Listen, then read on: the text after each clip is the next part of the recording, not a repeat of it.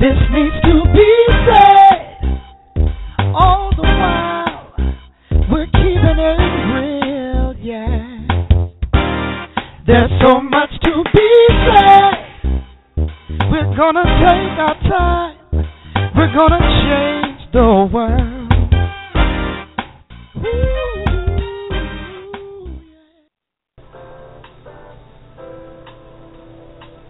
You are tuning in today to This Needs to Be Said, TNTBS, and I am your host, Catherine Waddell. There is such a need for people to be able to be truthful today. We've been tactful all around the world, and in the midst of that, trying to fit in so we conform. We want to be accepted. Then one day you ask yourself, what is my truth? While digging through a lot of baggage gathered from wanting to belong somewhere and not sure what you believe, there's a crying out for all those things that should be said that are not being said. No longer will we pretend that there are no issues to address or that we are only going to talk about certain ones. This show, coupled with our blog site and our website, will be the beginning of you finding your way. There is an elephant in the room. Let's talk about it. You were thinking it? We're going to talk about it. Thank you so much for joining us today for This Needs to Be Said.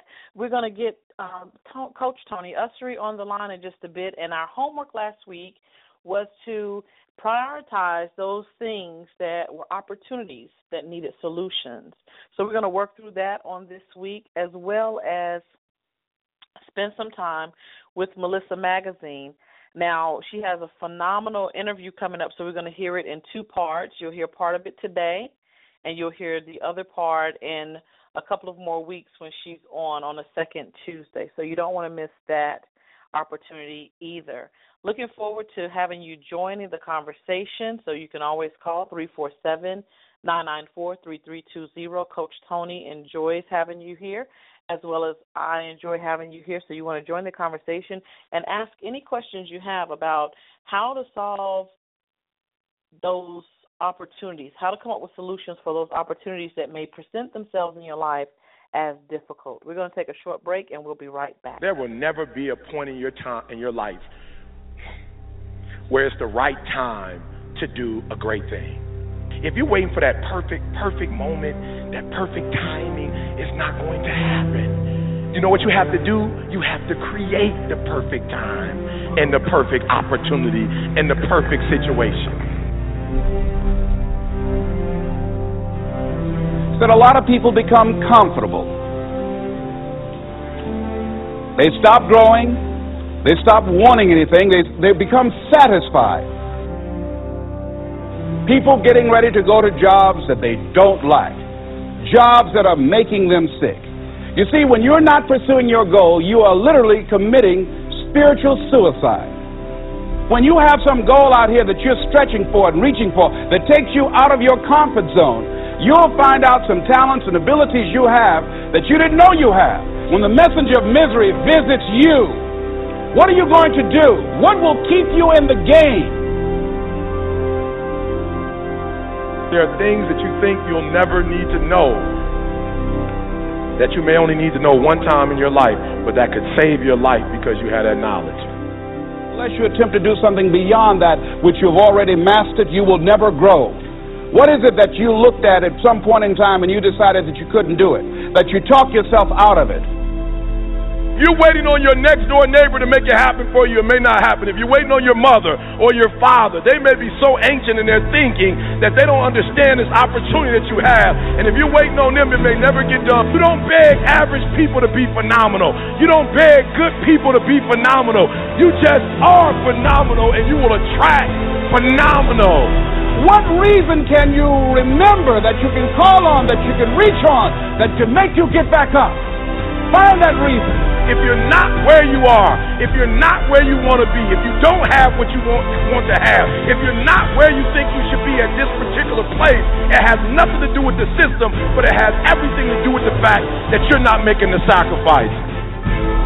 I want you to make that dream become a reality, because if you don't, you will be working for somebody else to make their dreams become a reality. Everybody is against you or don't believe in you no more. And let me tell you something, that's a lonely feeling. It's a lonely feeling, particularly people that you're doing it for. Most people take their greatness, take their ideas to the graveyard with them. Listen to me. If it was easy, everybody would do it. There are people right now who are working who don't want to work. There are people who hate their jobs, but they keep getting up to do it. The wealthiest place on the planet is the graveyard. Because in the graveyard we will find inventions that we never ever were exposed to. Ideas, dreams that never became reality. Hopes and aspirations that were never acted upon. The question is, what are you going to do with your time? What drives you? And greatness is a lot of small things done well. Day after day, workout after workout, obedience after obedience, day after day. When things don't work out for you, when things happen that you could not anticipate, what are the reasons that you can think of that can keep you strong? You will never, ever be successful until you turn your pain into greatness, until you allow your pain to push you from where you are to push you to where you need to be. Stop running from your pain and embrace your pain. Your pain is going to be a part of your pride, a part of your product. I challenge you to push yourself. See, it's easy to be on the bottom. It doesn't take any effort to be a loser. It doesn't take any motivation, any drive in order to stay down there on a low level. But it calls on everything in you. You have to harness your will to say, I'm going to challenge myself. I mean that what you did last week don't count. Today is the only important day. There are 86,400 seconds in a day, and how you use those are critical. You got 86,400 today, and what you do today is going to cement who you are. Nobody's going to talk about what you did last week. That the biggest enemy you have to deal with is yourself. There's an old African proverb that says, if there's no enemy within, the enemy outside can do us no harm. You have this opportunity of a lifetime. It means absolutely nothing if you don't take advantage of it in the lifetime of this opportunity. I got a saying that when life knocks you down, try and land on your back, because if you can look up, you can get up. If you want a thing bad enough to go out and fight for it, to work day and night for it, to give up your time, your peace, and your sleep for it, if all that you dream and scheme is about it, and life seems useless and worthless without it, see, it's time now. If you want to make this your decade, you've got to start saying yes to your life. You've got to start saying yes to your dreams, yes to your unfolding future, yes to your potential, as opposed to saying no. When you die on E. Leave no dream left behind, God. Leave no opportunity left behind. When you leave this earth, accomplish every single thing you can accomplish. Listen to me, you're going to be here one day, but you'll never get here if you give up, if you give in, if you quit. And finally, guys, you got to want to succeed as bad as you want to breathe. Head on over to thisneedstobesaid.com so you can check out all of the free classes that we offer. Tonight's class is for those that are interested in writing a book. We have an expert that's going to come and show you how to get your book published, get it out there, and get it completed, first of all, before you get it published. But he's going to come and show you how to do everything, because that's his passion. And his passion is to help 10,000 authors get published. So be one of those authors that he's looking to help.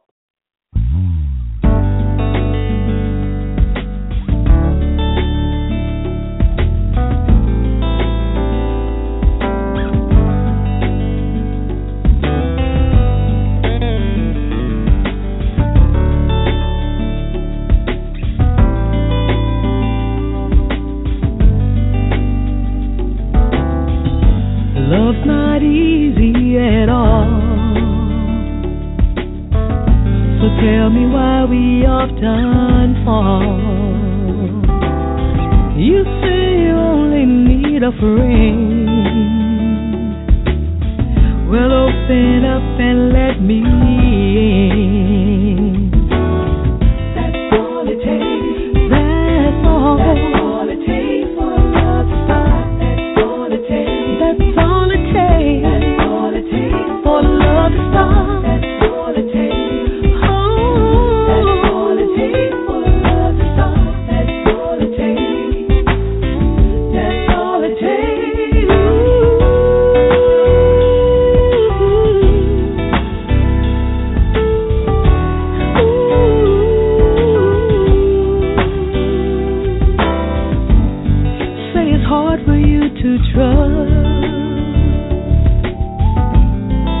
you really want true love,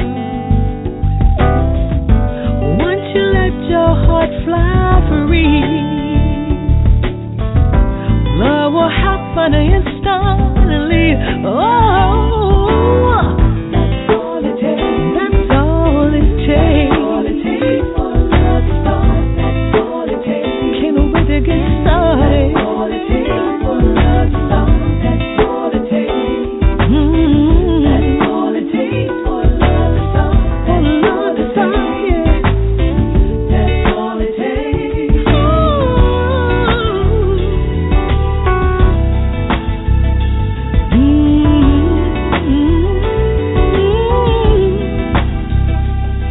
If you only take a chance, feel the power of romance, and just let your heart be free, you will see.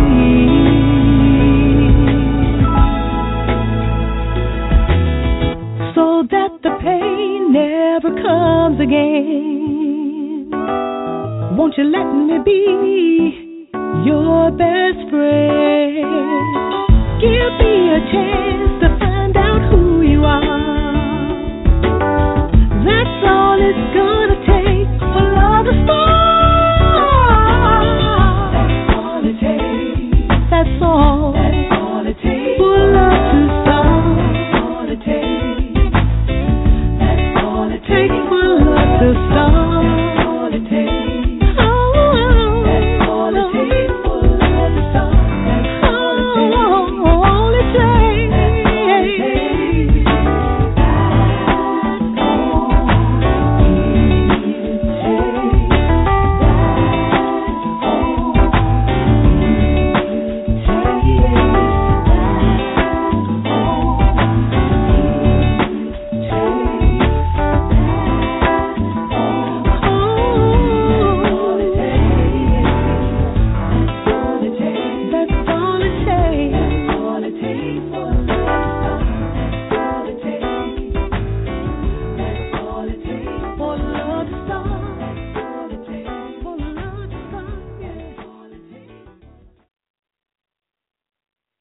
All right. Thank you so much for joining us today for This Needs to Be Said. We're going to get started with Coach Tony Usry in just a moment. Hey, Coach, can you hear me? Yes, I can. Awesome. Okay, we got you in here. And our homework for last week was to do the homework from 2 weeks ago, which was to make a list of those things, those areas in our lives that we wanted to improve and to present them with some solutions. And it seems like this opportunity keeps presenting itself every time someone comes to me and they seem to have what they label as a problem, Coach, and we now label as an opportunity that I'm not seeking to solve their problem, but I'm saying, okay, here are some options. What do you get from that? And it's been helpful in me supporting other people as well as not panicking over my own things. So without going into what my list directly was, I'm telling you what I got from it, and the result was I don't panic, and I feel like I can give a person some objective guidance. I put it that way, as opposed to them saying, if I were you, I would do blah, blah, blah. I said, well, have you considered this, and have you considered this, and what about this idea, and what do you get, what can you come up with, and helping them to build their solutions. I like that, and that's exactly the right take on it, because you want them to weave, you want whatever information they get, they need to weave it into their own personality, into their own desires, so they own it. You know, you know, we have to own our decisions, and you know, you have to be committed. And the thing is that, you know, it's if I'm telling you what to do, more than likely you're not going to listen to me. You know, if I'm suggesting things that you can do, and trying to help you and lead you and guide you, it might be that I might have the answer, but you need to be able to have the answer. You know, it's like that old saying. You know, if I I give you a fish, I fed you for the day. But if I give you a fishing pole and teach you how to fish, you can eat forever. And so the thing is that that's something that we have to do. Is we have to, when we're trying to help others, we have to learn how to not impose our will on them, but to enable them to come up with their own decisions and their own answers, so that they become the author of their own destiny. And it's a balance that you have to strike. But you can't strike it until you get you together. You know what I mean? It's like you have to have a mindset before you can go out and help somebody else. You have to have the mindset that you can be able to help yourself, because if I can't help me, how am I going to help somebody else? And most of the time you'll find the people that are trying to give the most advice and be forceful about it, their lives are messed up. You know what I mean? It's like their lives are in shambles, but they're trying to force you to do something even though they haven't done it. You know what I mean? It's like you look back and, I've had friends that have told me, you need to do this. And I go, oh, okay. So I go hard and I go do it, and whether I get it done or not, it might have failed, might not have failed, but if it succeeded, then I look back at them and find out that they never did it. So they told me to do something that they've never tried or done. And I'm thinking, okay, well, I can look at that two ways. I can look at that as they had a knowledge that I needed in my life. That's the positive way to look at it. Or they're just a know-it-all and busybody and don't have their life together, but they wanted to impose on my life because their life's not together. Made them feel good. Either way, if I was successful with it, it helped me, it benefited me. But in reality, it didn't help the person that gave me the advice. It might have stroked their ego for a minute, so they thought they were smarter than me. But at the end of the day, if their life is in shambles and my life is moving forward, pretty soon we're not going to even be able to communicate, because we're not going to be on that same level anymore. And so, again, get yourself right first, and then you can be able to help people and help them get to where you're going or get to where you are. You know what I mean? It's like we have to deal with us first. I mean, everything that I tell you about, I've done. I've experienced it. I've done it because, I needed to do it. I needed to learn it. I needed to do it. I needed to flourish. So what I'm sharing is my life experiences, not just something out of a book. I've done the things, and so so they work for me. Doesn't mean that every time I say that, give a suggestion, it's going to work for you, but it'll get you thinking, and that's the whole thing. Is to get your brain moving and to get you moving in that right direction. That's where the help actually comes in. It might not be what I said, it might not be the greatest of ideas, but if I can get your brain moving in that direction that it's supposed to, and you can actually come up with a solution, then I did my part. And once the person practices this, because I'm listening to you and I'm imagining situations, not imagining, but I'm playing back in my head conversations that either I have had with someone giving them advice or someone trying to give me advice, and where were we in those situations? So it's like it's going rapidly through my head like a movie, and this person may be giving you advice and they've never been in business, or this person's giving you advice and they never had children, and you're asking yourself to filter through what you can use and what you can't use from this person. But then I heard you say on the other side is if I can use what this person's giving me, I'm going to surpass them because they hadn't had to apply it in their lives. So they may be giving me some good advice if I apply it, but then we're going to be uneven soon, and then we're still going to have a bit of a struggle. So that's one, first of all, a big wake up call, because it's not that you don't necessarily need to take that advice, but if you do, where does that leave you all again?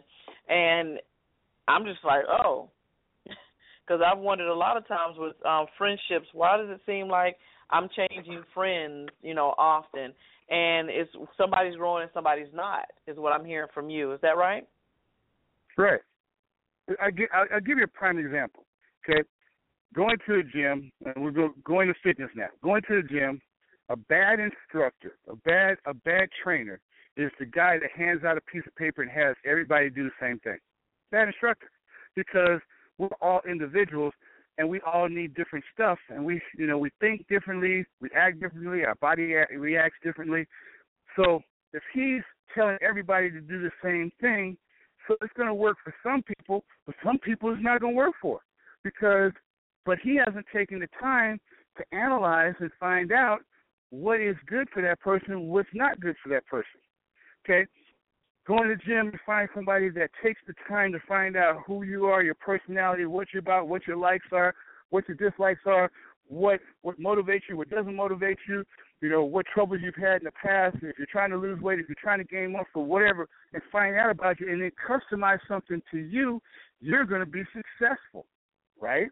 That's somebody but that person took the time to find out about you and to know you, and just didn't hand you something to say, hey, here. Okay? A lot of times people read stuff or whatever, and they saying that they think that now they have some smarts and they want to share it because that's how they stroke their own ego and show that they're smart. They hand out that same blanket formula to everybody. You got a problem here. Well, here's how you should handle this. And you got a problem here. Well, here's how you should handle it. That doesn't mean that it's right, but it's gonna eventually apply to somebody. You're gonna be right with somebody. The thing is that's why if you're the recipient, you got to really examine what's being said and does it apply to you and can it help you. But you still have to have that mindset of wanting to help yourself and wanting to learn and wanting to be open. And that's the key, is the openness that you have is the key to whether you're going to develop and whether you're going to succeed, is because the more open you are, the more you're able to accept things in and out of the box that could work for you, the more you're willing to take the risk of the chances that will make the substantial changes in your life that will move you forward and make you successful in a positive way. But the more closed you are, the more the rigid you are, the more this is my way or the highway you are, the less successful you're going to be. That's just the way it is. Case in point. Right. When they first invented the cell phone, okay, they were monsters. They were these big bricks, that some of them had those battery packs that you had to carry around. And, some companies, the first companies that invented the cell phone flourished. And then as you go down the gate, those companies thought, well, you know what, we got a good thing here. We don't need to change it. There are other companies that were taking that technology and they were taking it and changing it and twisting it and trying to make it better and trying to, but the other company over here was saying, well, I don't have to do that. I own this company. I own this technology. It's working now. Why should I change it? Guess what? Those people are no longer in business because they weren't willing to change with the times. They weren't willing to change when it was necessary to grow. So we're the same way, When it's time to grow, we should be open for growth. When it's time for us to stay firm, we should be open to stay firm. When it's time for us to take a step back and examine what we're doing and how we're doing it, we should be willing to do that. We should be open for whatever it takes at that moment. But until you get into this mindset of, I'm going to think, I'm going to use my brain and the information around me to get this right, and I'm going to get it right. Until you get yourself there, then, again, we're energy people. attracting whatever energy we put out. You know, so if I'm closed-minded, guess what I'm going to attract? Closed-mindedness. And where am I going to go? Nowhere. But if I'm open, I'm going to attract all kind of things. And the thing is that doesn't mean that everything I attract is right. That's what I have to figure out, part that I have to figure out. But if I'm on that wavelength and I'm supposed to be on, I'll be able to filter that out because, again, intuition, things that we have that are God-given, you know, we can use then because they're sharp. And we'll know when something, it's kind of like when somebody walks in the room and the hairs on the back of your neck stand up. And you go, ugh, okay.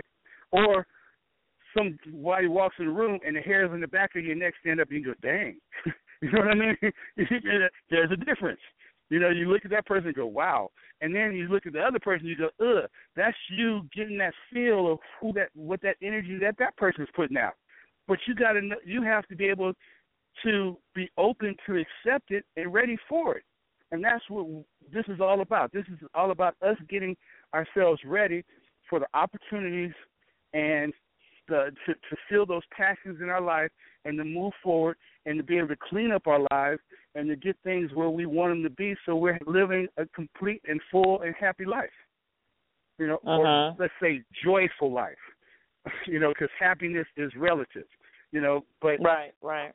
But you know what I'm saying? So the thing is that these exercises are all about getting our minds supple enough to be sponges to take in what we need to take in, and in a position to understand that we're moving forward. And all the information we get, we'll store, and maybe we might not use it now, but there could be a time where that person told us what they told us, and we need it later. You know what I mean? Even though it was bad advice for right then, doesn't mean that it won't be good advice in the future. You follow me? I do. We're gonna be able to take in knowledge. We take in the knowledge. We store the knowledge. We store everything that we see, hear, smell. We store it all. You know, and just because we don't use it today doesn't mean we're not going to use it tomorrow or the next day or a year from now. So we really need to be open vessels when it comes to learning and when it comes to dealing with ourselves. We got to be open. We got to be open and willing to bend but not break. You know, and that's what this is all about. That's what these lessons are for. That's what these exercises are for, to get us in a position to bend and learn and grow but not break. It definitely has the benefit of not having you panic. Even though something may be of urgency, it doesn't cause you to lose your cool, lose your focus, and not be able to think clearly, because when you panic, you're not necessarily doing things that are going to be in the long-term best interest. It may fix the situation real quick right now, but it may hurt something later on, and it helps you to reason better, being able to just put things in order, you know, to ask questions, to say, okay, this has more than one way to be resolved. This has more than one way to be completed. We can achieve success. We can achieve peace. We can achieve a positive result in multiple ways by getting multiple things, multiple approaches, giving multiple approaches to the situation. And that's what I've learned, and that's what I'm enjoying about this process. Cool. Hold on for a second. I just 50 of those, by the way. Excellent. Tomorrow, my girls, I'll see you. Go soak. All right, I'm back. Okay. It boils down to this. You know, fear. You know, when we're startled or when something happens in our life that startles us or annoys or whatever. You know, that's an alert. That's just an alert to let us know that something is out of kilter. That's all it is. and it's something that we're not used to. Like, for example, if I'm living in a place where, every night I hear gunfire, then guess what? At some point, I'm going to get used to gunfire. But if I'm living in a place where you never hear gunfire and all of a sudden gunfire goes off, I'm going to be startled because that's unusual, right? Yes. Doesn't mean that I need to go into a panic about it, but it's alerting me that something's not right or something's out of sort or something I should have my antennas up. Doesn't mean that I need to react in a bad or overreact, or doesn't mean, like you said, I need to panic. It just means I need to be alerted to something. So when a situation comes up in our life and it has to be dealt with, that's telling us it has to be dealt with. Doesn't mean that we need to get into a panic about the situation. It just means that, okay, it's something that has a priority right now over something else. Doesn't mean that I have to get all upset about it. Doesn't mean I have to give a lot of energy to it. It just means that I have to it's something that has to be dealt with. But I still need to deal with it with the brains that I have. I still need to deal with it with the clarity that I deal with anything else. It doesn't change the way I operate. It just changes my focus at the time. And that's what we need to learn, is that my focus is now switched over here because I have to deal with this situation. Doesn't mean that I need to deal with it any differently than I would if I'm over here and dealing with something. It just means I need to deal with it. And you'll find people handle those type of situations differently because they throw themselves into, like you said, panics and stupors or whatever because it's in their face. But life's always in your face. There's always something that we got to deal with. There's always something that we have to achieve. So that's just nothing. That's just one other thing. And that's how we have to look at it. Right. It could be. I don't know. How am I going to put food on the table tonight? Okay, well, I'll deal with that. Then guess what I have to deal with tomorrow? How I'm going to put food on the table, right? Or it could be that, how am I going to accelerate my business? Or how am I going to grow my business? And that could be staring me in the face. Or it could be that a new technology is coming in and kind of moving me out the way and making me kind of obsolete. What do I need to do to change my business pattern to move forward so that I can still do the things I need to do and be successful? Right. And again, all those have to be dealt with.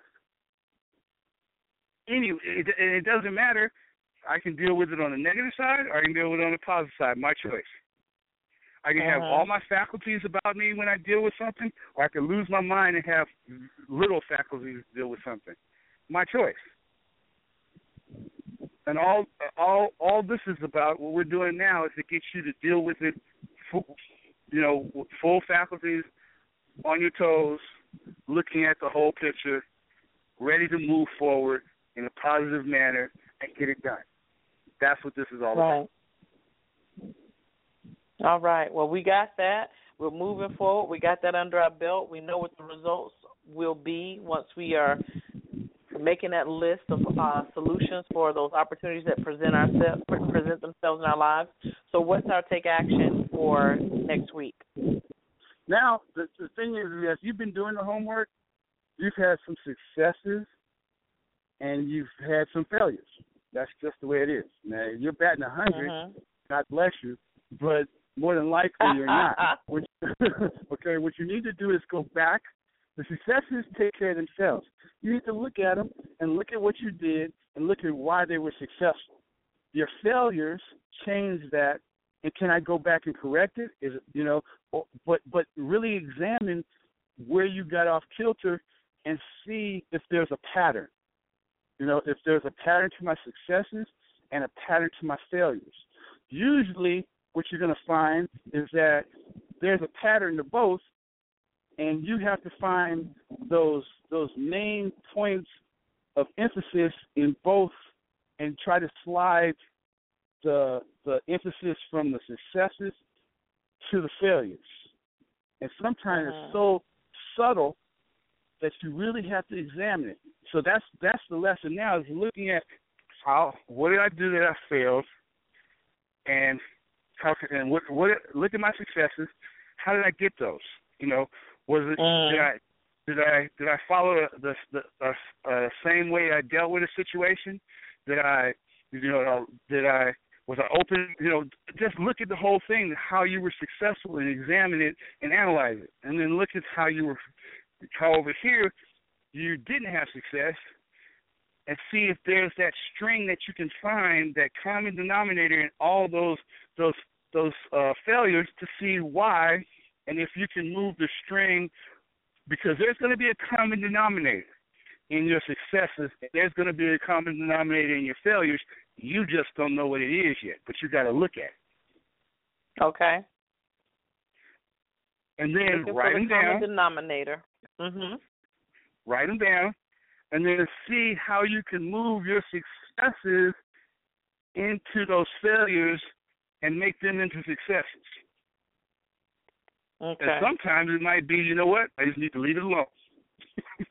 You know what I mean? It might be that, you know what I mean? It's like, it wasn't a good, if it's a bad situation that you were trying to, it might be that your failures are that you get tied up in bad situations, okay? And because of that, they were destined to fail anyway. So you needed to analyze the situation before you got into it, as opposed to jumping into it. That might be it. So the thing is, you might look at all that and go, I was not even supposed to be there in the first place. I need to not even go back there. You know what? I might be needing to do more eval work ahead of time before I jump into something, before I get into that situation. It could have been, and it works that way in any kind of thing. It might be, you're having conflict with somebody you thought was a friend, and now you're finding out that they're not a friend. Well, guess what? I shouldn't have been there anyway. So instead of trying to fix it, maybe it is fixed. Maybe because we're no longer apart, that's a failure, but it really is a success because I wasn't supposed to be in that relationship anyway. But you got to analyze. Now it's time to analyze and see what it is we did right and what it is we did wrong. All right. Coach, let people know how to get in touch with you outside of This Needs to Be Said. Our homework for next week is to analyze our successes and our failures. But, Coach, how do they get in touch with you outside of This Needs to Be Said? My number is 619-792-0662. My email address is aussry@gmail.com, aussry@gmail.com, and my Skype is anthony.ussery. Best way to get a hold of me. All right. Coach, until next week when I do my homework, we'll talk to you then, all right? All right. Sounds good. Talk to you later.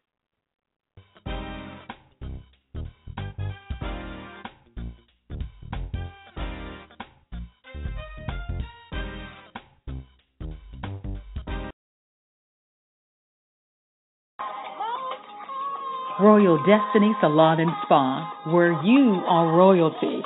Specializing in children's hair, natural, weaved, and relaxed hair.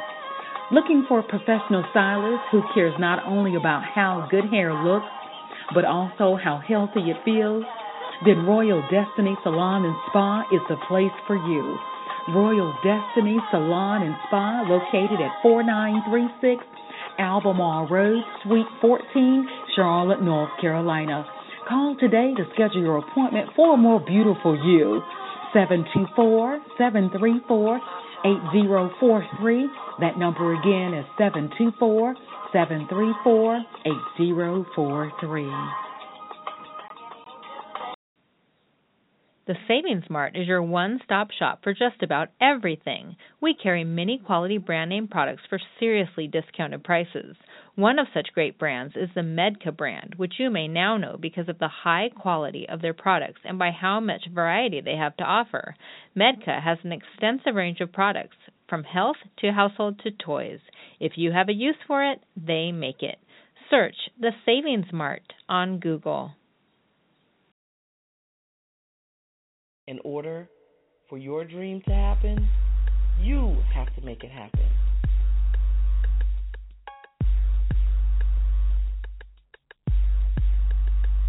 You ready? Come and get it. You want it? Come and get it right here. Come and get it for real. Just come and get it. Takes work, but you can get it. Takes time, but you can get it. Stop talking. Come and get it. Keep pushing, and you will get it. You hope and ask for great things when you dream. Watching others make it happen easily, it seems.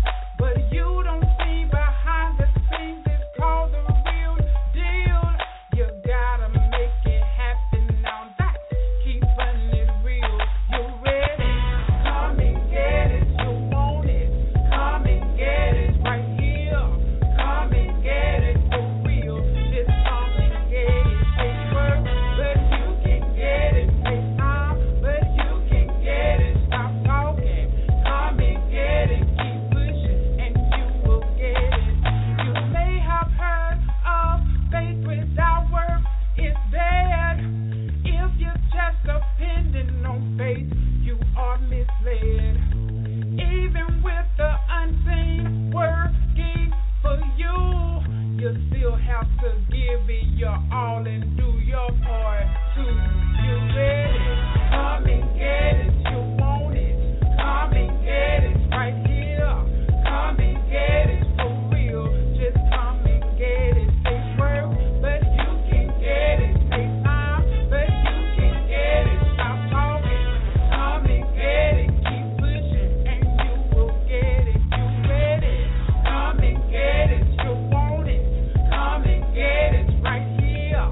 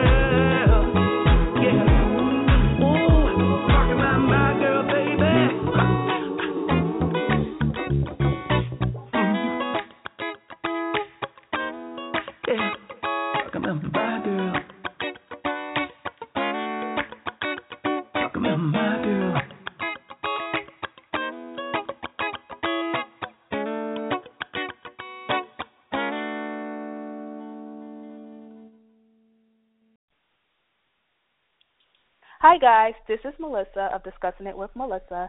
Thank you for joining us. Today we have Miss Desiree Lee, and we want to welcome her to the show.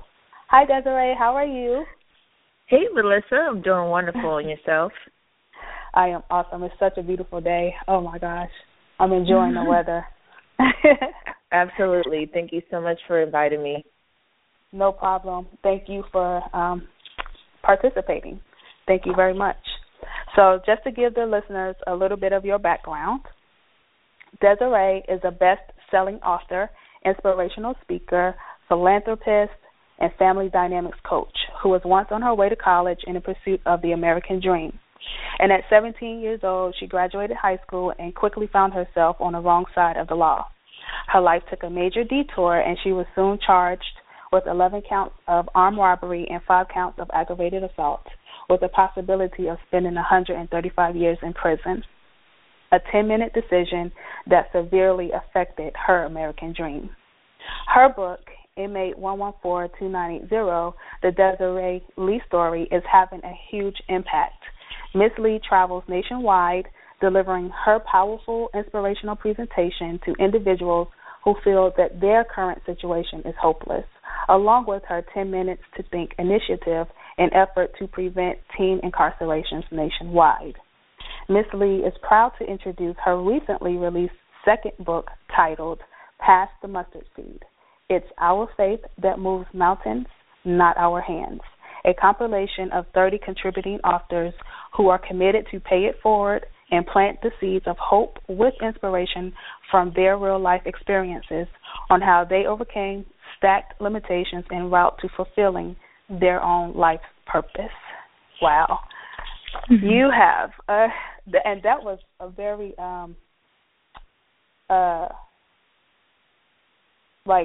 scaled down bio. So you got a long bio. So you're doing big things.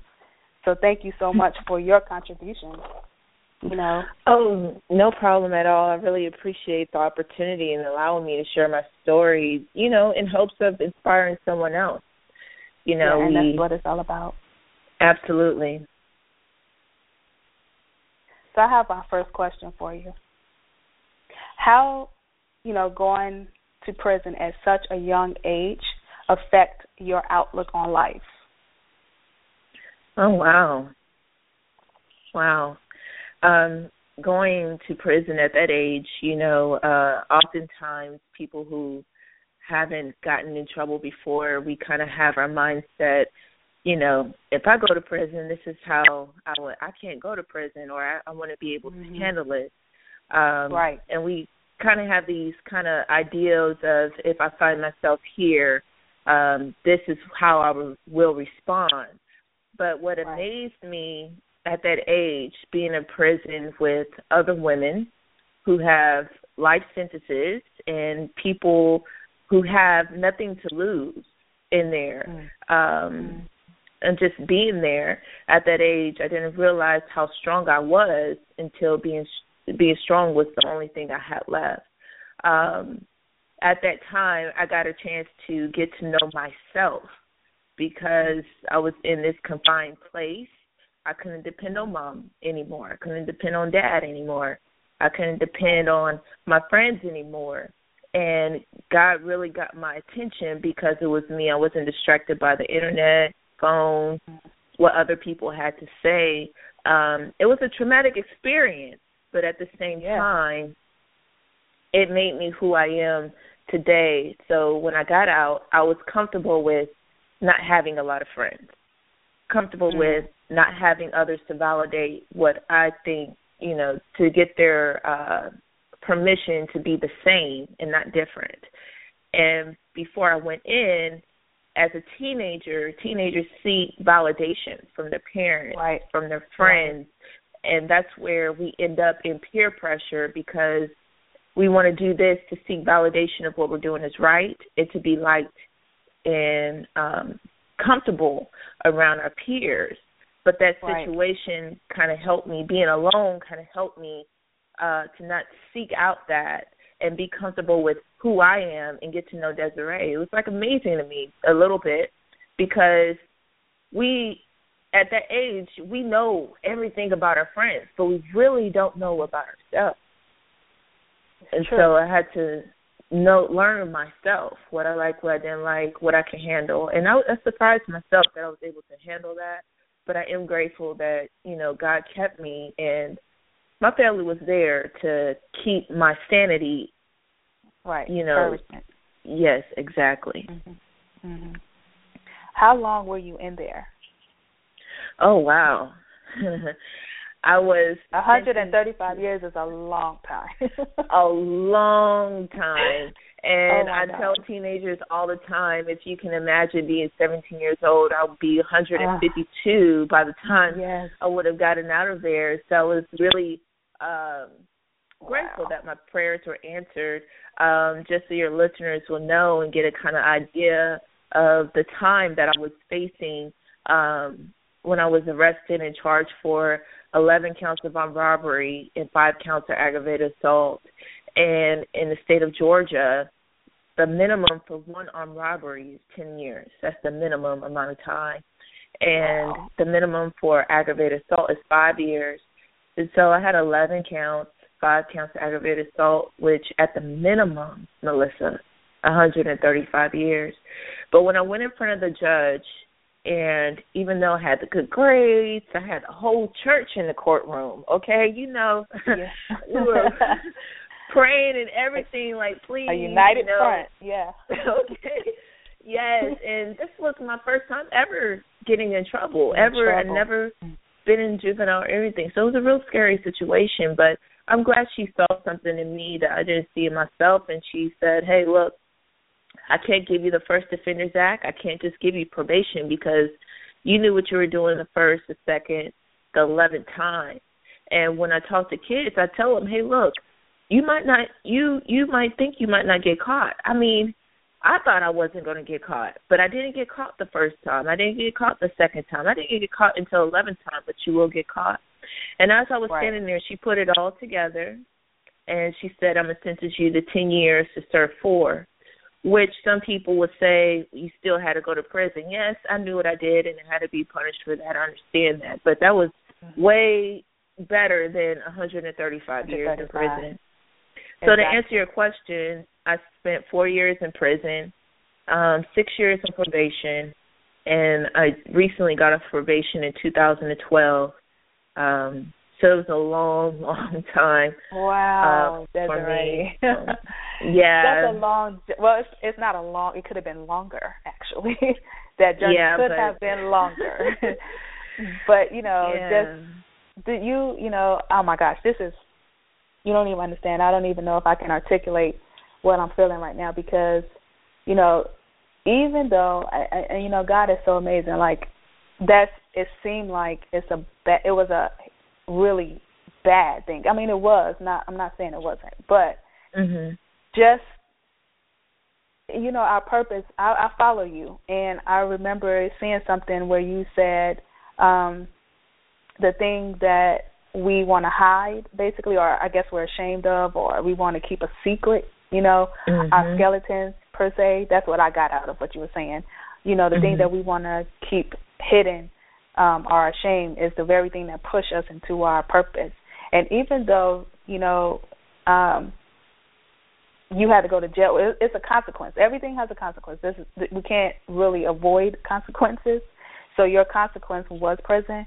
But at the same time, it's such an amazing story because you are affecting a lot of people. Like your life is a grand example of what you've been through. And you're not hurt. You are beautiful. You're strong. You're phenomenal. Like, it's amazing to me how God can do something with that looks so, like it's going to be the end of the world.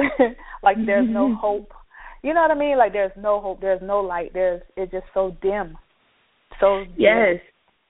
And I totally make it so beautiful. Like, it's amazing. And that's the amazing part of going through. When I hear from others like yourself say that to me, sometimes it's kind of surreal because I'm like, girl, Melissa, if you knew what I went through, but at the same time, when I hear from people, from teenagers, from parents, from others who might not experience the same magnitude of darkness or dimness, but it's very parallel. It just might be a different scenario, but it's very parallel in regards to the feelings of this dark place.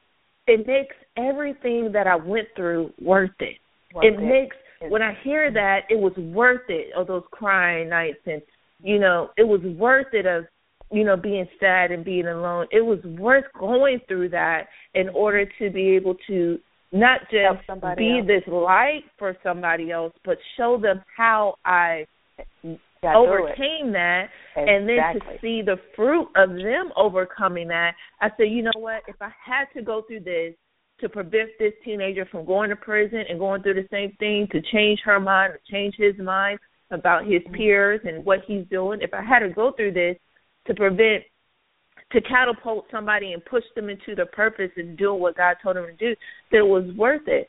But the amazing part of it is, of my story is, I want everybody to know that there is a light at the end of the tunnel. But if you decide to stop going through this tunnel, you're going to stay there in that darkness. You have to keep walking towards that light. And when you start at the beginning of the tunnel, that light is this little dot. But as you keep walking through this dark tunnel, that little dot gets bigger and bigger and bigger, and eventually you'll come out. But once you come out of the light, I want to encourage people, once they come out through the light, to go back and pull other people out of that darkness. You might come out of the cave, but there's still people that are just sitting there. And they don't realize that if they just walk 2 more steps, they too can see the light. And that's what my story is. Like, yes, it is messy. Yes, it does seem impossible. Yes, it does seem that way, and you have every right to feel the way you do.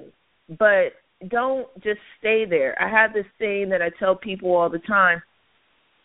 We're seeds. The devil thought he buried me, but he forgot that I was a seed. And seeds grow. And the thing with that is that God buries things that are dead. When people die, or when an animal dies, or even a plant dies, you bury it under the ground when it's dead. It has to be already dead, and you bury it. But the thing is that God plants things that grow. Now, they're in the same soil. So you bury things that die, and you plant things to grow. What am I saying about this? Well, the tiny seed knew that in order to grow, it had to be dropped in dirt, it had to be covered in darkness, and the seed had to struggle to reach the light. Struggle to reach the light, but you will reach the light, and you will prosper, and then eventually it will turn into this big tree, and you'll reap your harvest and your fruit. Do not give up. You can't. You just can't. You can't, because there's somebody depending on your faith. Like you said, Melissa, that's where your story is this, that, phenomenal on this. Okay, you're right, Melissa, but what if I would have stopped? What if? Oh, my. What if I would have given up? Oh, my gosh. Absolutely. Would you have got your fruit? Would this person have got their seed? Would this person have got their inspiration? Would this person be awakened and say, oh, I can do it? I think I was at the lowest. There's people that go through stuff, but being a convicted felon, the society looks at it like you're at your lowest. You're a convicted felon. You're condemned as bad. You're not going to go nowhere. You can't get a job. You can't do this. You can't get an apartment because they do background checks. You can't get any licenses to do hair because they do background checks. There's so many limitations stacked upon me. And I think when God pulled me out of that, regardless of what your limitations are, I was at the bottom of the bottom of the bottom of the pit. And if God can take the bottom of the bottom of the bottom of the pit and bring them up to this part on the top of the pit, then your situation can't be that bad. You can get out of your situation too. Okay, well, I don't have all those limitations, but I can overcome. Exactly. And that's what I want. It's like, I can't change the world, Melissa, but I guarantee you this.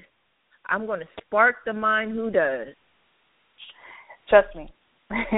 You're doing it. You're doing your part. And that's one of my questions is, God has a great reputation for taking the lowest of the lowest of the lowest. Mm-hmm. He has a great reputation for doing that. And I really believe, I don't know. I think that's why everybody have their different purposes. Yours is definitely different from mine, but it's still tied and connected because I deal with a lot of self-esteem, and I deal with a lot of women, deal with a lot of youth with low self-esteem, and that's exactly what happens when something happens or their challenges, they feel like overtake them and they can't see their way. Like you said, with that little flicker of light, it's like if you see that little flicker and you keep going, and I love your analogy of how you say you're going through a tunnel, and if you stop, you'll never get to that light. So I really, really, really love that analogy because that's a great way to explain it to people. But the real thing that I would like to say to you is that all of those things, you're right. Because you went through that, you know exactly how to help them through. I wouldn't be able to help them through the way you can help them through because you know exactly how it feels. Just like I say to people who has lost someone like their parents, it's a different, we all lose everybody. Or if you lost a child, we all lose. You know what I mean? Like we all have to, we all know that we're born and we're going to die. We all know that. We know that death is a part of life. It is it's a different kind of thing when you lose that one, like your rock, your all, your security. And when you have to bury a parent or a spouse or a child, those three different kind of people, it's a different kind of hurt. And it's very hard to explain that to someone who never had to go through it. So for you, I wouldn't be able to explain that type of pain and seclusion and isolation and just that deep pit of hurt and pain, whatever that was for you. I can't explain that to somebody who's going through that now. You know what I mean? So we have our different ways to help people. And so it's horrible you had to go through it, but you were made to do that. You were made for it, So you definitely was the one to go through that.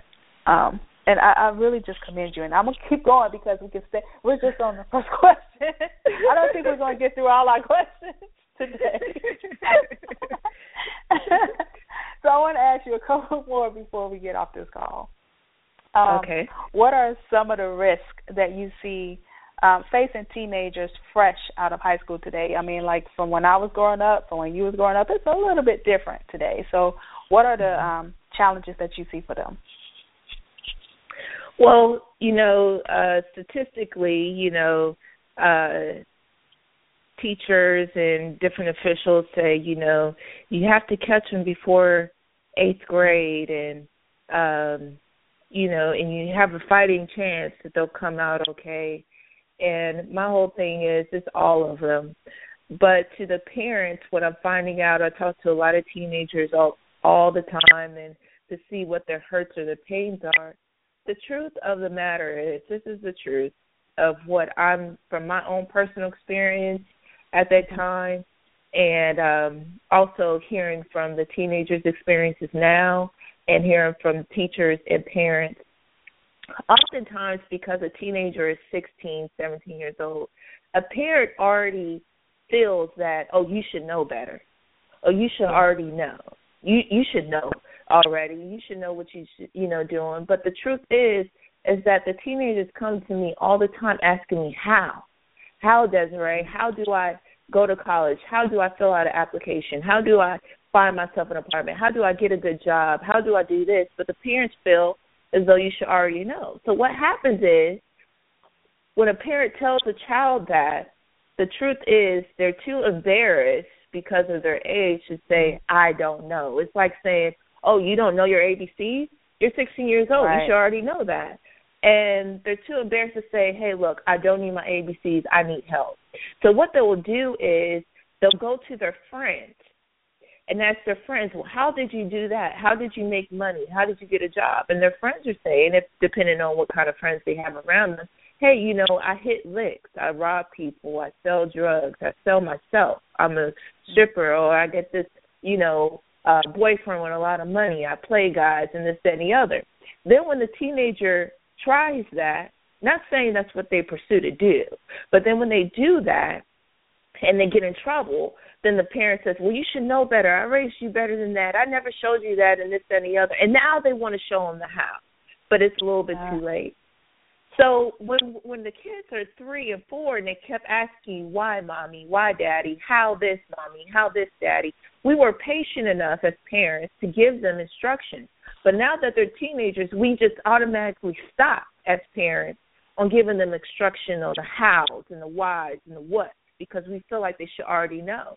But what's happening is that disconnect of what they're facing once they get out of high school is they really don't have anyone that they feel comfortable enough where they don't feel embarrassed to ask this question and get the right tools or the right resources or the right knowledge or the right wisdom in order to go through life and make good conscious decisions. And that's where the disconnect is. So that's where the problem that they're facing. So if any of your listeners are parents and they might be experiencing this, or just to give them some insight of how teenagers think, I encourage them to be the parent first. I'm not saying be their friend, or their best friend and let them do all kinds of crazy stuff. No, be the parent first, but be the friend second. To maybe have a safe word. Me and my daughters is pink roses, so even though she's only 8 years old, if she feels like afraid of coming to me about something, she says a safe word to where she feels safe. And what she says is, as a parent, she said the safe word. I need to make sure my child feels safe enough to tell me, because my mom was like, when I got in trouble, oh, you could have told me anything. We can talk about anything. But I know if I told my mom I'm out here robbing and I don't know how to come back home, what would have happened, Melissa? So do I really want to tell her? No, I don't. So I'm just going to go all the way out and kind of try to hide it as much as I can. And that's where the healing comes in. It's the communication and the listening. Communication is not always about talking. It's also about listening and to give advice from the teen's point of view and for them to receive it from a parent's point of view. And that will heal. So those are some of the things that they're facing right now, and that results into bad decision making once they get out, because it's like, now I graduate from high school, what do I do? And the parents like, oh, you're off to college and go, get a good education and I'll send you money. But then when they're faced with, I ran out of money, I got this ticket for a parking thing, I don't have any food, and their friends are out here robbing somebody just to get food to get through college or getting credit cards. And then they're wondering why they're in so much debt, especially on top of student loans. Nobody sat down and taught them about credit. They just got taught to pay your bill, but they didn't tell them the whole thing. So that's some of the problems that I come across with teenagers. Is basically the communication, and they want to know how. And if they can't get the how from the parents or those who play the parent role in their life, then they're going to go to their friends. And we don't know what kind of friends they might have around them to make bad decisions, or they're going to try it out what they saw on TV or whatnot. So I just encourage your listeners, that their parents, to listen first, then speak. Be the parent first and friend second. Have a safe word, and to bring that bridge and that barrier, because by the time they're 25, 30 years old, they'll be in a good place to buy a home and less struggle, and to help tell their friends and to rebuild our communities as a whole and as one, and be in a better position than we are right now. And I think that's what every parent wants. Every parent wants their kids to go further than them. So those are some of the situations and things that I come across with teenagers once they graduate, and some of the questions they come to me with, and to have their village around them. We need to get back to the village effect. If they can't go to mom or dad, they can go to auntie, uncle, or the neighbor, to where we start caring about other teenagers as they were our own. Now some people just say, hey, that's your child. That ain't my child. As long as it ain't my child. It's a lot to that. That's a whole nother radio interview, because the village thing is just, oh, my God, it's so, I hate to use the word perverted, but it's mostly latchkey kids, where they're coming home because their parents working 2 and 3 jobs trying to, make a living. Like, everything is so expensive. They're just trying to make ends meet, plus give the kids what they need and a little bit extra, because they didn't have it when they were growing up. It's just an endless cycle, and that's just another conversation. And it's, also like you said, people don't want to take responsibility for someone else's kid, but everybody's not there to be responsible for anybody. Right. So that's a whole nother, we won't even touch that.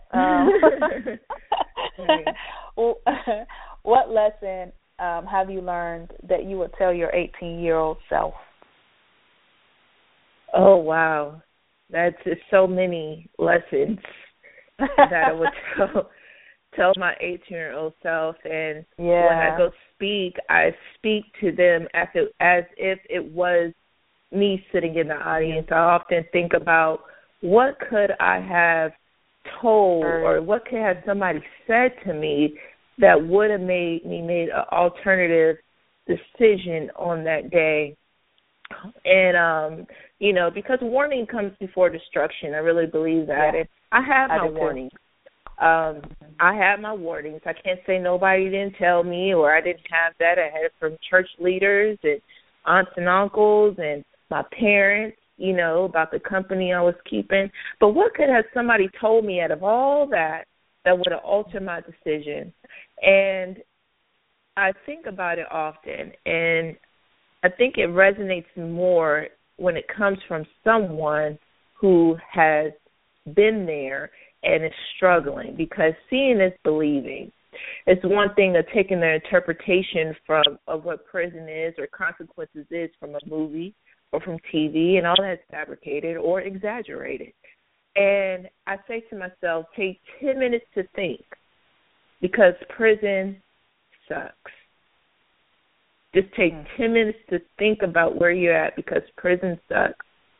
And I would have also told myself, Desiree, you are enough. It goes back to the self-esteem that has a lot to do with the decision that I made on that day. You are enough, and you can do it. I think with self-esteem, I think I was tearing myself down or trying to push myself down to fit in with the crowd. And what I was doing was enough to excel. And it's okay to be afraid. It's okay to be afraid and to know that you are not alone. At that time, though, I had a 3.8 GPA, basketball scholarships. I felt alone because if I would have graduated from college, I would have been the first one to do it, the first one to do it out of my own family. And they really couldn't give me advice because nobody really took it to that level. And I would have said to myself, you are enough. Take 10 minutes to think because prison sucks. And you can do it. It's okay to be afraid, but you are not alone. You are not alone. And you can do it. And you can definitely do it. And that's what I would have told myself. Because I was afraid. I thought I was alone, going through it alone. I tried to belittle myself to fit in with the crowd. My self-esteem wasn't built up, and I didn't know how. And because I never talked to someone who experienced that type of life or went to prison to tell me what they experienced and see them struggle, to de-glamorize prison in my mind, I think I would not have made that decision. If they would have told me about the convicted felon part, and that's what I tell people, these teenagers about. It's not so much as the prison part experience that I tell them about. I talk to them about the convicted felon part and emphasize on that a little bit more and elaborate on that a little bit more than my experience in prison, because teenagers know right from wrong. They know about prison for what they see, but they don't tell about the convicted felon part or the experiences and the struggles once you are released from prison. So we have this facade that I have street cred, I'm in prison, I can get my life back together. But once I was released, I quickly found out that that wasn't true. And if I knew the part or the struggles that I could have potentially faced after you dealt with the consequences, you couldn't get me to steal nothing, because that not only are your opportunities lost, but there's a slim chance that you can't even regain those opportunities. So you do the cause and effect, and you start weighing out your options. Is it really worth to take this big risk to be liked by others? And counting the cost. Mm-hmm. Absolutely, and making it real life. And that's what I would have told myself, my 18-year-old self. I think that's a great counting the cost, because nobody really, honestly, really teaches you that when you're young, or you just think you know it all. I think, from listening to you, it's like at that age we think we know it all, and like you said, no one has ever gotten that far or going in the direction you were headed. So my question to you is do you think that was kind of you rebelling and kind of haughty, kind of in a way, arrogant in a way, that because your family or those people that you looked up to never been where you was going, so they wasn't qualified per se to kind of tell you anything? You know what I'm saying? Like, I feel like that's where it's still that link or that gap, even in this generation and these teenagers today. No one's telling them how to count the cost or teaching them how to count the cost. Like you said about the credit cards, I remember that too. That's how I got into credit debt at 19 years old in college. I never was taught. I thought, oh yeah, credit, yeah, give it here, sign me up. No one never explained to me, and that's because my parents. I mean, not saying they were bad parents, they just didn't know no better either. You know what I'm saying? Absolutely. So, and one of the things for me, for myself, I've not ever allowed myself to be at a disadvantage because of the lack of wisdom that my parents wasn't able to share with me, because they lacked it. You know what I'm saying? I'm so into finding out the information for myself, and I think that's where, for the most part, the younger generation lack, because they are given so much that they think they're owed it. I think that's part of the problem. Yes. So I agree with you. Melissa. But at the same time, I think if we had a sense of to work for it. See, for me, it was get good grades and you got it. And I worked for it. Everything that I got, car, cell phone, everything. But all I had to do was get good grades, And for some people, that's not an easy task to do. But for me, get good grades, I can get some money. Oh, okay, great. $100 every day? Okay, no problem. And, I absolutely agree with that. Well, to answer your question, did I think I knew it all? Yeah, of course. I was 17. I'm almost 18. I'm grown. I'm grown. A lot of teenagers go through that phase too, and that's because we kind of put that responsibility on our kids. Again, we already think they know, so therefore you put that confidence on us that we think we know it all, and some of the things we don't know,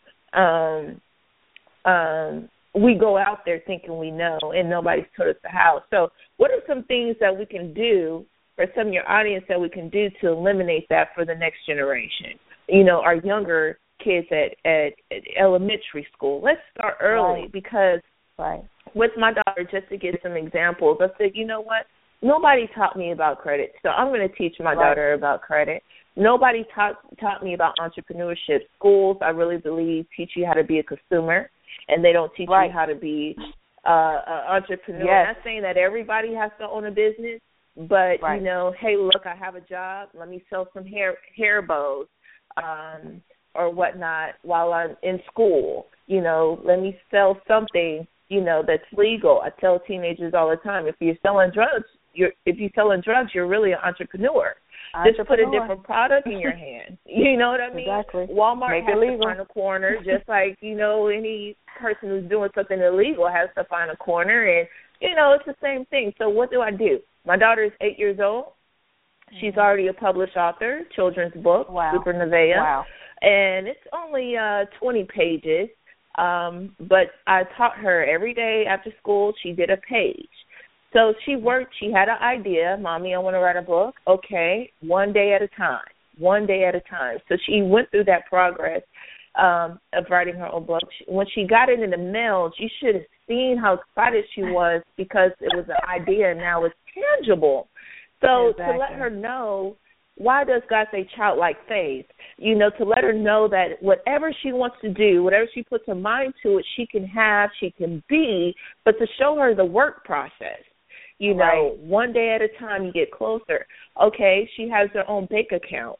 Okay, so when we go get her books, I teach her about, okay, you get 3 books, you know, you sell these books, you subtract the profit and loss. She does it herself now. And then you take a piece of that, put it in your bank, take her to the bank, she puts it in there, and we're going to take this piece and you're going to buy 6 books now. And then when you get this, so now she has kind of like an idea. Not that she doesn't understand it all the way thoroughly, I must admit. But at the same time, she has an idea to go forward with that.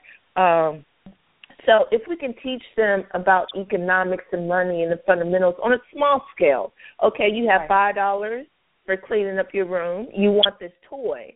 Okay, now is the toy more important than getting you a pair of socks or something like that? And just kind of teach them on a lower scale, because when they're teenagers, then they'll know how, and then we'll kind of eliminate that problem. So how to prioritize. Awesome. Absolutely. And time management. Time management. And we can do that with homework. Okay, you want to go to the pool, but you have to do this first. And sometimes I let her play and stuff like that, and then when the homework is due, she's looking at me to help her, and so I'm sorry. You know, you had all this time, and it kind of teaches them like that in a younger scale because they kind of get it. But I think that's where what we can do. I'm not saying, I do understand parents work 2 jobs, a single family home. I do understand that. I get that. I understand teachers are under a lot of pressure because they can't teach ahead of the curriculum. They have to have so many people graduate. So it's like a whole big balance thing. You know, the parents tired, but they have to work to keep the lights on. You know, it's a lot. But if we can just do just a little bit. Just a little bit. Again, I don't even want to get into it because, like I said, that's another show. But I mean, you gave birth to these kids, so I understand you're tired. I understand, I understand all of that. But you have to put the work in too with your children. But I'm not going to go there. there. That's right. Absolutely. Last question because we're past our time. Say it again. I'm sorry. Oh, no problem. And just say, if we just do a tiny bit a day, then we eventually will get there. That's all. We will. And we just have to start and be consistent, Like we can't start and keep falling off and start and falling off. Just be consistent. We can. You're right. So last question because, I'm past the time I told you I would be here. And I want to, I'm really enjoying our conversation. There's so much that we can talk about. But the last thing that I really want them to know is, what was the inspiration for your second book, Past the Mustard Seed? Oh, wow. It came from my dark place experience.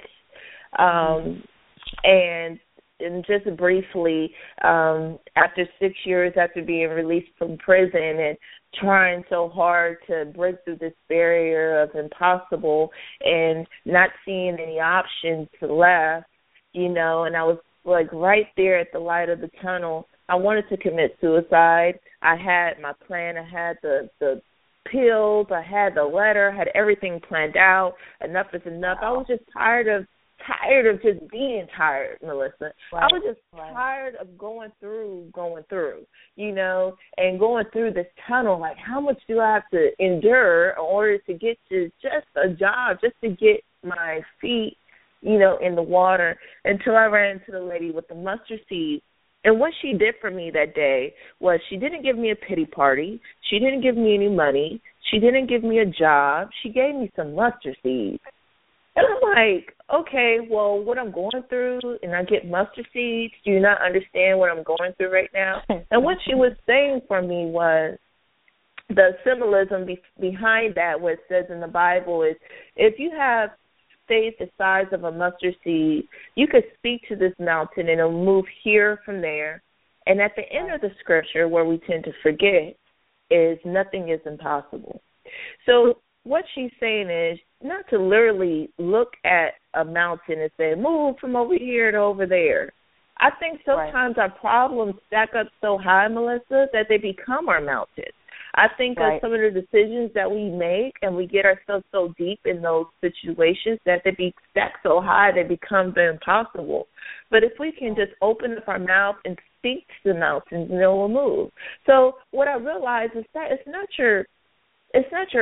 your faith that moves mountains, not your hands, because we do the best we can. For 6 years, I've used my hands to move the mountain.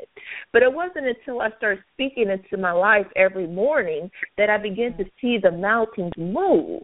And once I realized that all I had to use was my voice, then they actually move. What do I mean by that? I've spoken to my life. I forgive myself for everything that I've endured. I am more than a conqueror. I have the power to create my own wealth. I am, I can, I will, I am. You know, I walk in love, I speak in love. Everything I do is in love. Everything I touch turns into prophetic gold. And these are the affirmations I said every single day when I wasn't a speaker.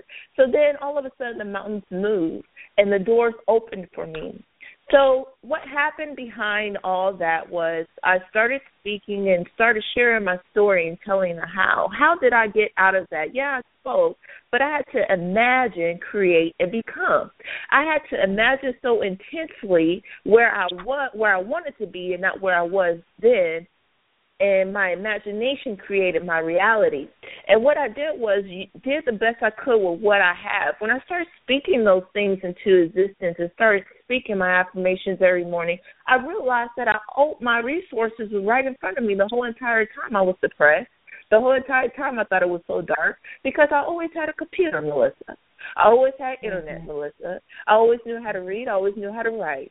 I could have wrote my book a long time ago and became a public speaker and an author. And my eyes changed from what I see to being half empty to now half full. And then eventually what I said I was, I became. Like Muhammad Ali says, I knew I was great before I was. And so he used to always walk around saying, I am the greatest.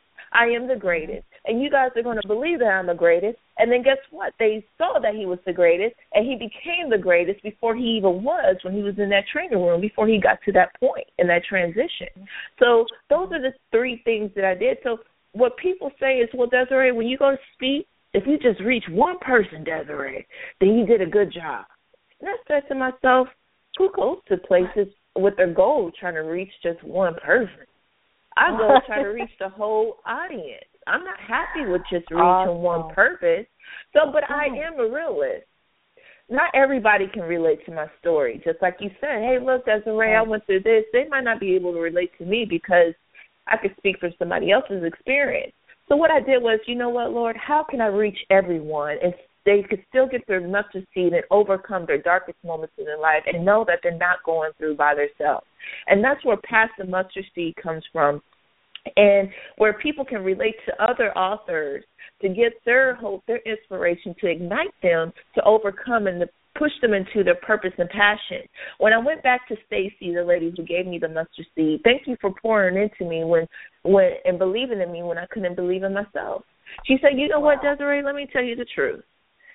When I was going through a really bad divorce, Desiree, and I felt like I had no more options left, a lady gave me some mustard seeds and told me the exact same thing I told you. I said, wow. What that lady didn't know when she passed it to Stacy is that my life, because on that day I was going to kill myself, Melissa, that night, it was planned. She didn't know that I was depending on her to make it through in order to give me my mustard seed. And what Stacy didn't know, these are strangers now, that I was depending on her to make it through to give me my mustard seed. So I encourage your listeners, regardless of how much you want to go give up and how much you can't make it any further, regardless of how dark the tunnel is, that you cannot give up because there is someone out there depending on you to make it through. Now, how does Stacy feel now to see her harvest? Right. What people are seeing is the harvest from that one mustard seed. She told me to believe just one more time, Desiree, just believe one more time, to where I'm able to go on. You're discussing it with Melissa to reach how many other listeners, to give them their seed, that let them know that they can make it through if they believe just one more time. Speak to your mountains. They'll move. Imagine, create, become. Now, what if I would have given up? What if I would have killed myself? How many other lives would have been at stake? Not just mine. You can't be selfish when you're going through. Not just me. And I want to encourage you, can't give up. You just can't, even when you want to, because there's somebody depending on your faith. And that's what inspired Pastor Mustard Seed, because it's my goal to reach as many people as possible, that God attends me, whoever has an ear to hear to my voice, to let them know that they are not alone. They can't give up because somebody's depending on their faith. To always remember, it's not your hands that move mountains. It's your faith that moves mountains and not your hands. And nothing is impossible. And if I can overcome, they too. How do I know that you can overcome? How can I say all this with so much conviction, Melissa? Because God has taken me from an inmate to inspiration. Absolutely. Absolutely. And what a wonderful way to end this. I want to leave it right there, Desiree. I just want to thank you so much for joining us and sharing your incredible story. I just want to say that, I admire your strength and your courage in giving your testimony, because your testimony is not an easy one at all. And it takes great courage and strength. It really do. I mean, I know that it takes courage and strength. And I also want to say, we admire your determination and your passion and heart to do what you can to make the changes in our society, through transforming the minds of our youth, because that's not all of you, but that's part of your mission. Your nationwide campaign to prevent teenagers from incarceration, that's a huge deal. And you're doing such an awesome job. And I just really want to thank you for not giving up and being in the place that you're supposed to be, to talk to the listeners. You're right. It's not just one person. It's a lot of people that's going to hear this, and they're going to receive that mustard seed. They're going to listen. They're going to pass down the mustard seed, because they were able to make it through because of you. And I just want to really thank you for that and understanding your purpose and absolutely answering a call to fulfill it. So thank you so very much. I wish you on all. You're so welcome.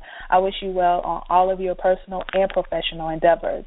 And I just want to say, may God stand between you and all harm that comes your way. Okay? Amen. Amen. Thank you so much. Thank you so much. Thank you. Okay. You're welcome. And I just want to say thank you guys for listening. It's been a pleasure talking to you guys, and I want you to tune in to Discussing It with Melissa every second and last Tuesday of every month at 2 p.m. Eastern Standard Time.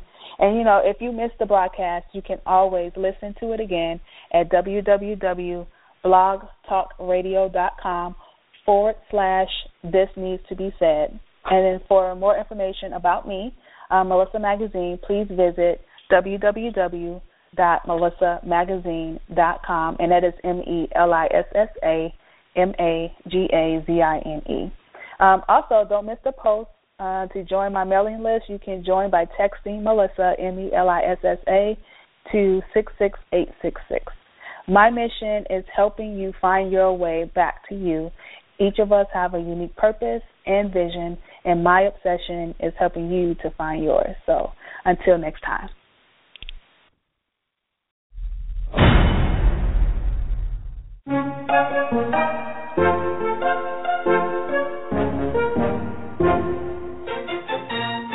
I'm Darren Marlar, and this is your daily dose of weird news. The creator of the pink plastic lawn flamingo has died.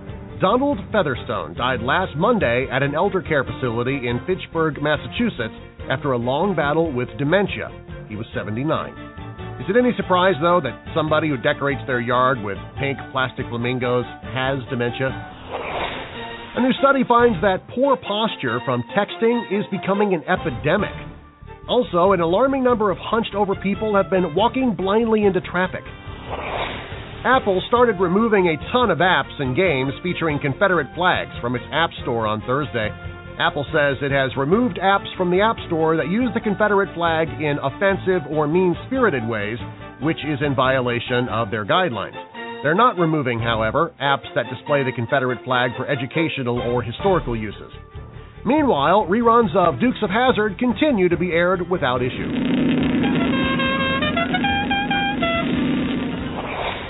In Kentucky, a drunk man drove himself to the police station and told the cops that he needed to be arrested for drunk driving. Oh, yeah, and you guys might want to have me audited, too. Fox News has fired Sarah Palin for the second time in 3 years. The network last Wednesday confirmed that it had elected not to renew the former Alaska governor's contract, which ran out on June 1st. Wow! How wacky must you be that even Fox News finds you too wacky? While we're at the Palin household, Bristol Palin says she's pregnant again. 7 years after her first unwed pregnancy, Sarah Palin's daughter has announced via her blog that she's expecting again. And she's husbandless. Again. A White House reception for LGBT Pride Month was interrupted on Wednesday when a woman started shouting about President Obama's immigration policies. The president responded by saying, "You're in my house," and he added, "As a general rule, I'm just fine with a few hecklers, but not when I am up in the house." Yikes. Somebody really needs to grab the reins and keep Hillary under control. Wow.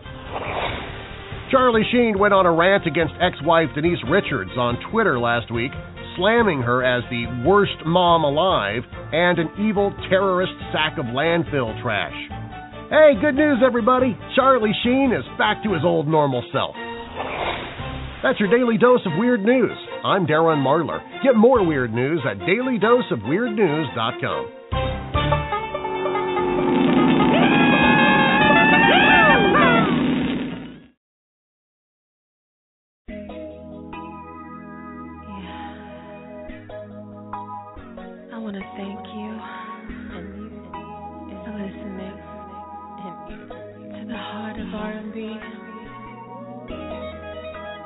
DJ Echo,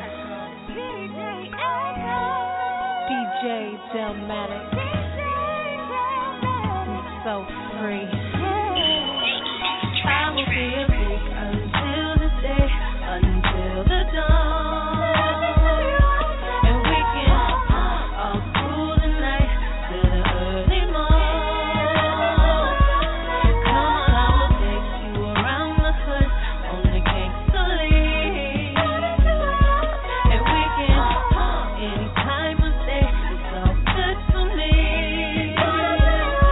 It's gonna be a